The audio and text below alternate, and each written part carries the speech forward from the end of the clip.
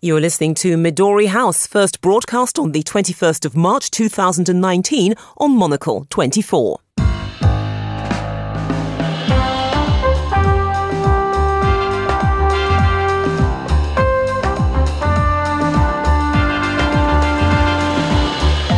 Hello and welcome to Midori House, coming to you live from Studio 1 here in London. I'm Juliette Foster, and on today's show... This delay is a matter of great personal regret for me. And of this I am absolutely sure. You, the public, have had enough. As Theresa May asks the EU for more time to negotiate Brexit, 900,000 people crash a UK government petition website after signing a plea to revoke Article 50. As the death toll continues to rise from Mozambique's deadliest cyclone, we ask if the international media has underreported the tragedy. My guests, Mary Dejevsky and Phil Clark, will be discussing this and the day's other top stories, including what's in a name? Kazakhstan renames its capital in honour of the country's outgoing leader, who resigns after nearly 30 years in power. And small is beautiful for IKEA, why the Swedish flat-pack furniture giant is planning to open shops rather than traditional warehouses in Mexico. That's all to come here on Midori House with me, Juliette Foster.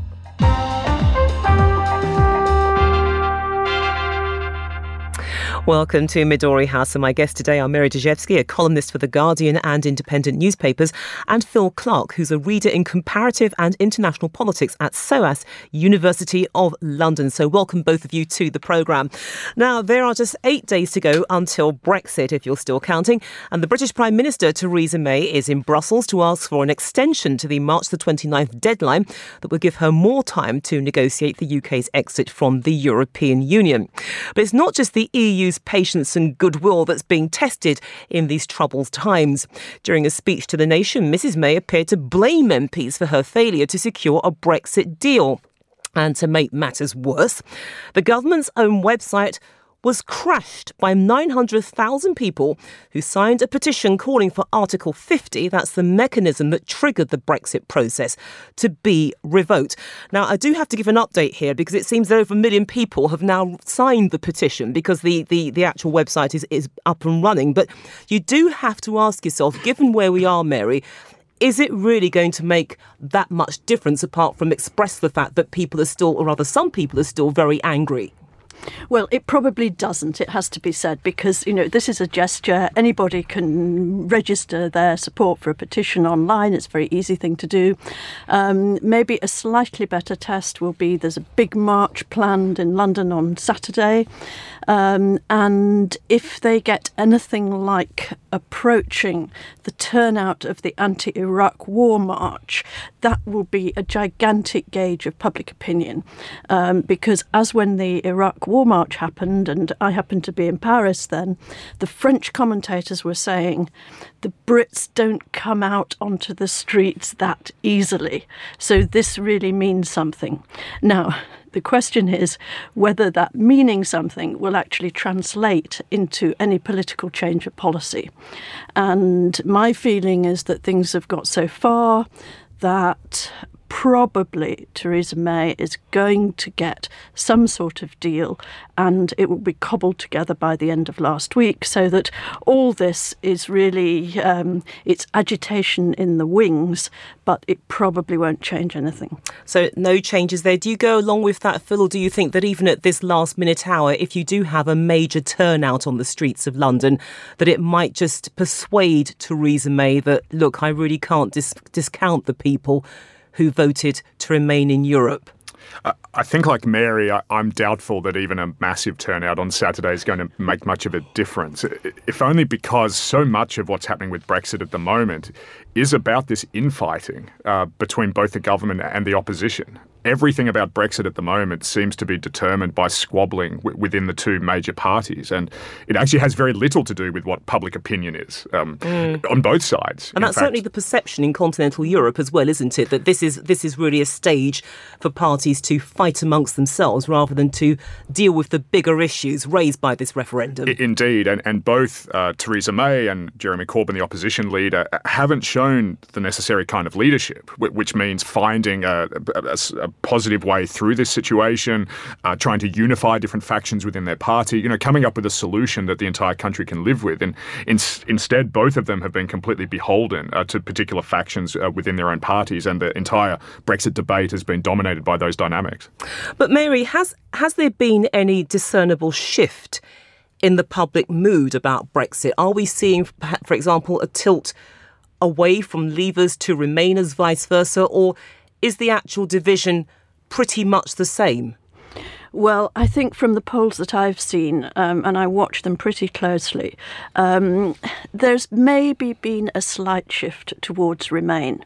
But the problem is, it's really twofold, that if, say, you were to rerun the referendum, then the margin, even if it were a Remain victory, would possibly be no greater than the original margin, which means that you're in for a fight all over again. And the other thing is that even if the polls suggest that Remain is ahead, nonetheless, the strength of feeling among the Brexiteers, and you can imagine the campaign pitches, didn't you hear us the first time around? That is an incredibly strong message. And I would judge that it's more likely that they would get more of their people out on the day than the Remain people, even though, Remain tends to feel or look as though it feels as strongly as that. So, that's one reason why I have huge misgivings about the possibility of a second vote. Because I guess that one of the arguments, Phil, that have been put forward about a second vote is that there were certain groups of people who were excluded for the first vote, and I'm talking specifically about the 17-year-olds and the 16-year-olds. They weren't able to vote at the time, but given where we are now in 2019, they would qualify to vote. So in theory, they could tip the balance. I think that is one of the X factors in all of this. If we do end up going to a second referendum, is we do know that demographic predominantly would vote Remain. And when we've seen this in all of the media reports over the last couple of years, that young people feel that they were sold out through this referendum, that it was particularly an older generation with a certain nostalgia for a lost Britain that voted for Brexit. But I also at the same time very much share Mary's concerns about what would happen if we do go to a second referendum. I think it will be even more divisive than the first time around because of this sense of betrayal, this language of betrayal that the Brexit side would undoubtedly deploy. Right, but what on the other hand, if you did have a second referendum, you included the 16-year-olds who weren't able to vote when the first referendum occurred, another group, British citizens living in Europe who weren't allowed to vote, and let's say you had a victory for Remain which was 60-40, 70-40. In other words, it's the degree of victory which seals this once and for all. Would that be enough? I mean, I think there's two factors here. The first thing is that I think I would take a very, very dim view, and I very much doubt whether legislation would get through Parliament that altered the terms of the referendum. I think it would have to be run on the same terms as before. Now, at the same time, I have a huge problem with the terms of the referendum as they were last time around. Not really because of who they excluded, though I think that to an extent the youth vote does carry some of the blame because they didn't actually come out in the numbers that they could and should have done, and I think they could have swung it if they turned out in sufficient numbers. But the other problem is that unlike almost any country holding a referendum, our Europe referendum was carried out without a requirement for a minimum turnout, which would have been met, but also without the normal stipulation that either there should be a particular margin of victory or that you should have, say, a two-thirds majority. And the idea that you can essentially change the whole future of the country, change the constitution of the country with a vote that was 48-52. I mean, that is really quite extraordinary. Right, but the moral of the story, I suppose, is that if you ever do want to have a referendum, be careful how you organise it and the reasons why you call Absolutely. it. OK, let's move on now, because a week ago, the central coast of Mozambique was hit by one of Africa's deadliest cyclones. With winds of more than 106 miles per hour, Cyclone Idai has left a massive trail of destruction after moving inland across Zimbabwe and Malawi. Vital infrastructure has been destroyed, compounded by shortages of water, food and clean water and food. So far, more than 300 people have been killed, although that figure could rise as aid workers struggle to find survivors trapped in the devastation. Mozambique's President Filipe Nyusi has described the cyclone as, quote, a disaster of great proportions, yet it appears that media coverage of the tragedy has been fairly slow. Phil, do you think that perhaps this cyclone was underreported? We're talking about it now, but wasn't the time to really draw public attention to what was happening at the beginning? Yes, in a word. I think the international coverage was very slow of Hurricane Idai, but after about a day or two, the international coverage really ramped up. And I went back and looked at it today in preparation for this segment. And in fact, in terms of reporting on African disasters over the last 10 years, it hasn't been too bad in terms of the volume of coverage. But there's one thing that's really striking looking at the international media, which is that there is no international media outlet that has a reporter on the ground in any of the three countries reporting on this. It's quite staggering, actually. So there's a huge volume of material that's being reported, but none of it is from eyewitnesses. None of it is firsthand. It's an extremely distanced, covered episode. And that, of course, affects the way that international audiences engage with a story like this. There's a real lack, for example, of personal stories of people who may have survived the hurricane in the last week, which is the kind of thing that we had in spades with the various hurricanes in Central and Latin America over the last 12 months. So the big impact of that, I think, is that it's very difficult to get people around the world to really care about this because of the way that the story is being reported. But doesn't that really point to the economics of news gathering, Mary? I mean, look, we've both worked in newsrooms for a fair chunk of our careers, and the bottom line is that when editors make decisions, it's based on the budget that they're given. And I guess there's also the lazy man's option that why do we need to send crews out there when there are loads of stringers and loads of writers from Reuters and AP and various other news agencies? We just take the pictures, write the scripts and package it here in London. Yes, I mean, all that is true.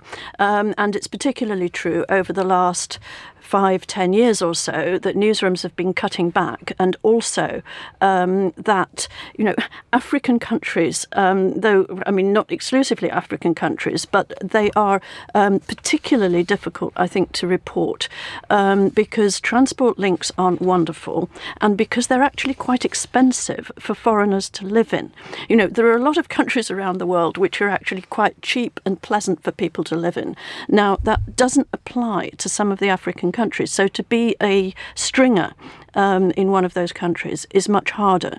It's also harder because, of course, the demand for news, except at a time like this, tends to be much less. So it's more difficult for people to make a living on it. But I do, I've been actually quite surprised and shocked by the lack of reporting, especially at the beginning, but also the contrast between the lack of reporting at the beginning and now what you're getting is sort of, people going up in helicopters and saying, we can see this and so it's almost like an atonement for not moving quickly enough. And the trouble is that, as Phil said, there's been this time lag. And somehow the urgency doesn't seem quite there. I think maybe also there is this sense that because it's Africa, and again this is very unfair to say so, but there is this sort of sense of hopelessness and the idea that this is yet another sort of and it's built into the fabric of their lives, yes, natural disasters, and therefore what can be done about it? Well, maybe not that much. Can I just turn things around a little bit, Phil, because do you feel that perhaps news outlets are more likely to respond to a disaster if it ticks certain boxes? Now, I want to go back to 2004 and the Boxing Day tsunami in Thailand. It happened during Christmas. Thailand, great tourist destination. Lots of foreigners went there because they want to get away from a horrible winter. And of course, something absolutely disastrous occurred. So if you take that as the measure, does it set the timbre, if you like, about the kind of coverage you're likely to get, the sort of resources you're going to throw in? Yeah, absolutely. And I think the key factor there is being able to tell a story that this disaster affects Westerners.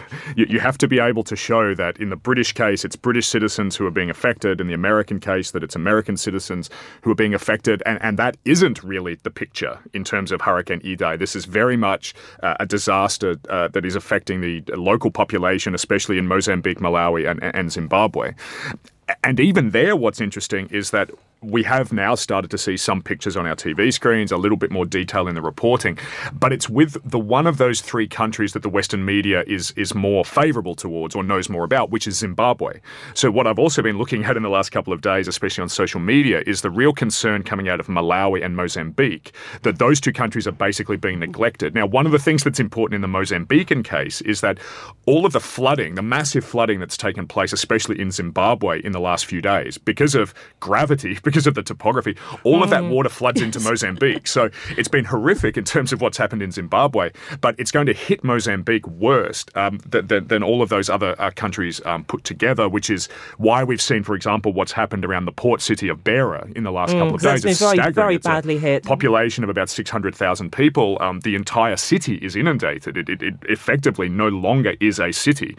Tens of thousands of people potentially have been killed, and the rest of the population has been displaced. So Mozambique is really the epicenter of all of this. I think there's an interesting angle too, that another contrast with the tsunami was that very quickly the tsunami became not just the story of Westerners and tourists, it also became the story of an inadequate response, not by the disaster aid people, but by travel agents and especially foreign embassies, including especially the British, came under enormous criticism for not getting their nationals out or not rescuing their nationals or whatever. And that became the sort of secondary story. And of course, that has immediate national interest. And I guess as well that when tragedies like Mozambique are underreported, it does have an impact on the amount of money that's given. And so far, the UK has given something like £12 million of aid, but then you could argue, well, hang on a minute, this is the fifth richest country in the world, so £12 million is not a sum to be proud of. Not really. Not at all. And you can see the desperation of humanitarian officials in the last few days having to use increasingly desperate rhetoric to try to get international attention. You know, saying things like this is the worst humanitarian disaster that the Southern Hemisphere has ever experienced. I mean, I'm not sure that's actually true, but you can see why. I think it was the head of the World Food Programme who made that particular claim.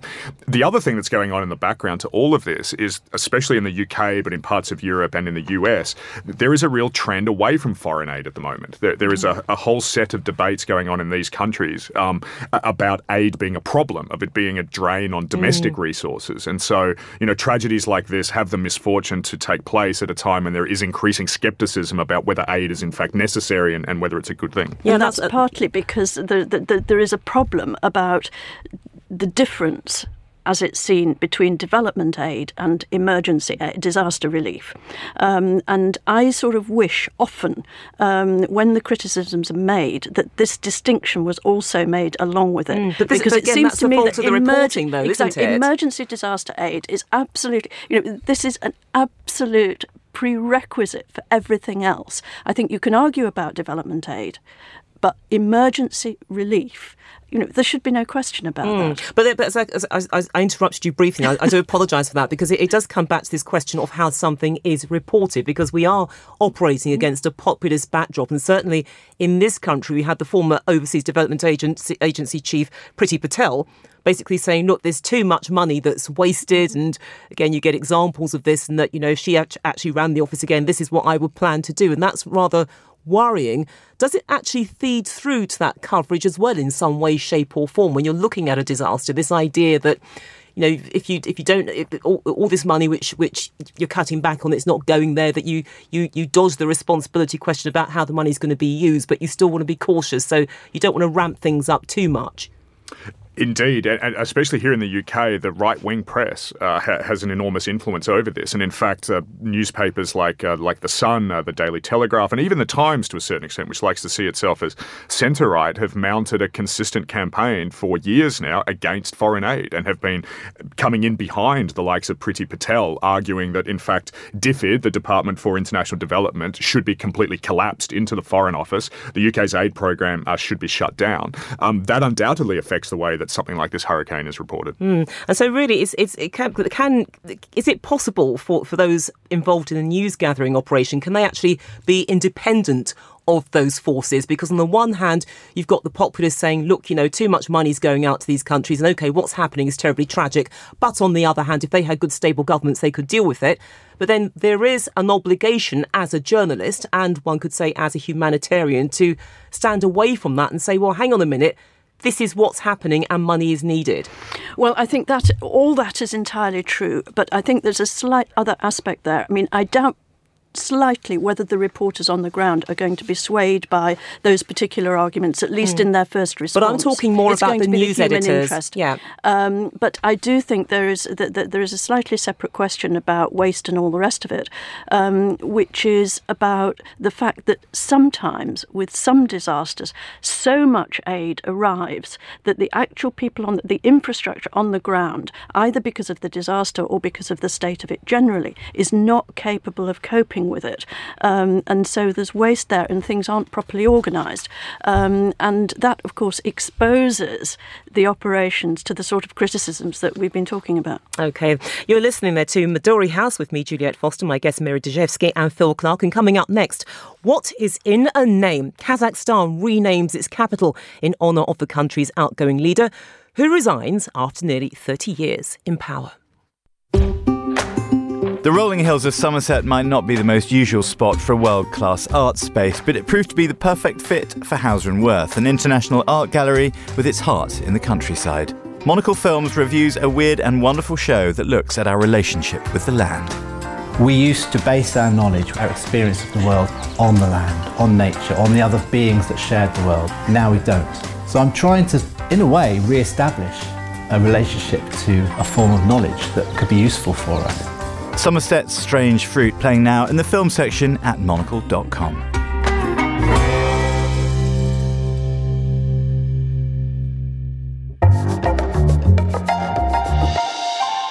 Still with me are my guests Mary Dejevsky and Phil Clark. Now, Kazakhstan has renamed its capital Astana to Nur-Sultan in honour of the outgoing leader Nursultan Nazarbayev, who unexpectedly resigned on Tuesday. Now, the change was announced as his successor, Kassym-Jomart Tokayev, was sworn in as president after promising he would seek Mr. Nazarbayev's opinions on key decisions. Well, Mr. Nazarbayev, who's 78, is the only man to have led the oil-rich state since it emerged from the collapse of the Soviet Union in the early 1990s. Mary, forgive my cynicism, but I guess that this guy's been in power for 30 years, and if I'd taken over, I think I would say to him, we're going to rename the capital after you. You don't really want to get on his wrong side, do you, even though he's actually retired? Well, there's two things that slightly surprised me about this, because if you go to Astana, and I was there in November, there's actually quite a lot of things already that are named after Nazarbayev, but they're mostly named after him as Nazarbayev, which is obviously his second name, including an absolutely gigantic state-of-the-art university, which occupies a huge amount of this brand new city. So I'm slightly surprised that it's going to be renamed Nur-Sultan, which is his first name, rather than Nazarbayev. But there's an interesting sideline also on the renaming of the city, because it wasn't originally Astana. It was originally something called Zelenograd, which was a Russian name and means sort of to do with grain, and was the because it was in the middle of a very agricultural area. And if you fly into Astana today, the airport code, as you have LHR for London Heathrow, the airport code for Astana is actually the one that it inherited from Zelenograd. So it's ZLE. And so now they've got the possibility. I asked, why didn't you change it? And nobody had an answer. Well, now they can change it to whatever the code for Nur-Sultan will be. Let's not even go there. But Phil, you do have to ask yourself whether changing the name of this capital is going to make that much difference in terms of raising Kazakhstan's profile beyond its immediate geography. I mean, OK, to hacks like us, maybe it does, but to Fred and Doris bonkers on the streets outside this studio, what? So either most people won't notice it, or if they do, it will probably confirm, the everyday person's perceptions of Kazakhstan, which is that it is this, highly authoritarian state that is synonymous with this one leader who's been in power for 30 years. Is that like they're trying to personalise it? Indeed. If anything, the little I know about Kazakhstan was that it was doing its utmost to try to throw off this kind of image, and it was trying to portray itself as more modern, and, that stuff is in the past, and we're moving into the future, and, we're a kind of a European state that also has these productive links with Russia. And so this naming seems to throw itself back into the way that people perceive this state beforehand. But I guess it does beg the question, though. Why is it that long-serving leaders, dictators, most loved, call them what you will? Why is it they try to pay tribute to themselves by having a city named after them? Why not just settle for having an amazing portrait painted that it turns up in all the embassies? I mean, Enver Hoxha used to do that when he led Albania. But if you were really cynical, you could say, well, there wasn't actually that much left to name after Nazarbayev, so you could start with the capital. Perish the thought. But it is true that, you said, he was in power from 1989 when he was head of the Communist Party, and he has steered Kazakhstan through all the changes and the ructions and everything from then till now, and has survived. And there are obviously all sorts of problems, including human rights problems in Kazakhstan. But in terms of his image among the sort of grassroots in Kazakhstan, he does have this air of father of the nation, the new post-Soviet nation. So it's not entirely out of kilter, but you would rather have hoped that they might have waited a little. You mean till he passed away, slipped his mortal coil or something? Anyway, let's move on now to our final issue. IKEA, the multi-billion-dollar Swedish company famous for its flat-pack furniture, is to break with tradition when it opens its first stores in Mexico. Now, traditionally, IKEA sells its products from giant warehouses located on the outskirts of cities. However, because Mexico is strapped for space, the company will instead sell its furniture from shops on the high streets of Mexico City, Guadalajara and Monterrey. But the question is, guys, will they be selling this stuff assembled or in the flat packs? I was hoping this story was going to tell us that IKEA would be building flat pack buildings, that these entire sort of warehouses would be sort of built in exactly the same fashion, come in on the back of trucks. Everyday citizens, completely baffled by a set of instructions, would have to spend weeks of torment trying to build this warehouse in the middle of large-scale metropolises like Mexico City and London. It would appear perhaps that's not the case. I mean, the thing which I guess stands out with this story, Mary, is that it's not a bad thing if IKEA does break away from its business model, because there is retail generally is having a really hard time. You've got all these empty shop units, so having a brand like IKEA taking up these spaces is not a bad thing. I was slightly surprised, actually, when you sort of introduced a distinction as being between ready assembled and flat pack, because it seemed to me that there is a third dimension, which is the sort of virtual showroom, where you just go in and you sort of order it from the visuals that they've got around you. And the reason I say this is because I got very excited about a year ago when IKEA announced that it was going to change its strategy, and in some major cities, including London, it was going to have sort of city centre stores, small stores. And I thought that's fantastic. It means I don't have to go round the whole maze of all these room constructions to find, say, a corkscrew or a chopping board or whatever. Yeah. So I found their first city store in London. And I walked into it, and I was sort of looking around pathetically for kitchen implements. And it's an entirely virtual store. Did you find that disorienting? What they've put in this store is the opposite of what I expected them to put in a city centre store. Because basically it's mock-ups of all the things that you could sort of buy from the catalogue as rooms. And all this sort of, small-scale stuff, which is what I expected to be there and actually hoped was going to be there, they said, oh, no, that's not the concept, they said. That sounds like a disappointed customer to me, Phil. I've never set foot in an IKEA, and I'm hoping to get to the end of my life by never having done so. Have you ever had an IKEA experience? No, I haven't, and I'm terrible with assembling anything. So, my mind absolutely boggles at the possibility of this, but also just the whole sort of description of the shopping experience in these warehouses houses just sort of gives me hives. So I must say I read this story with sort of an increasing sense of horror that actually it had always given me some comfort that these warehouses were far flung on the fringes of cities. If you didn't want to engage with it, you didn't have to. It was kind of out of sight, out of mind. And now it's sort of infiltrating into the centre of our very being. It gives me great concern, Juliette. Well, I did have one very negative experience in a branch of IKEA in London. I was there with some friends of mine and we tried to get some furniture and we actually ended up breaking up a fight between two women over some flat pack furniture. They even assaulted the security guard who tried to break them up, but we succeeded where he failed. Which brings us to the end of today's show. Mary Dejevsky and Phil Clark, thank you both for joining us here at Midori House. And today's show was produced by Daniel Bach. It was researched by Fernando Augusto Pacheco and Theresa May. Our studio manager was David Stevens.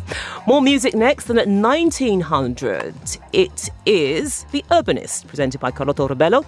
And then we'll have more on the day's main stories on the Monocle Daily at 2200. Midori House is back at the same time tomorrow. That is 1800 London time. I'm Juliette Foster. Goodbye.